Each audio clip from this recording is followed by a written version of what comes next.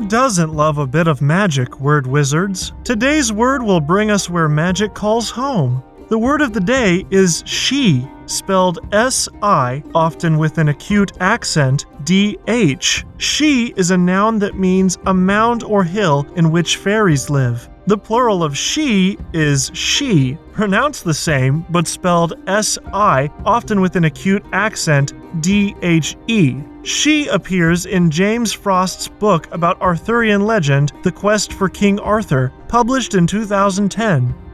In Irish stories, a she was a hill or mound that contained the dwelling of a god or goddess. A common term for a goddess was a lady of the she, or banshee. In folktales, the banshee acted as a harbinger of death, warning people by means of the famous banshee wail. While divine beings could be associated with either hills or bodies of water, in both Ireland and Wales, the Irish tended to prefer the she-mounds in their tales, while the Welsh stories usually placed the dwellings of deities on islands or even underwater. It is possible that the Lady of the Lake was the Welsh equivalent of the Lady of the She.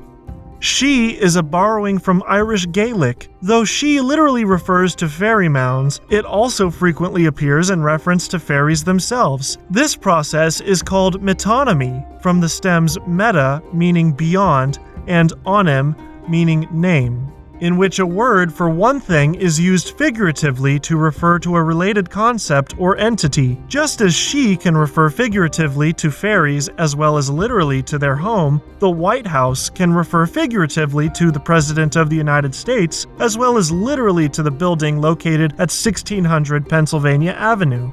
Go far beyond the words on the page and learn their deeper history with Word of the Day at dictionary.com.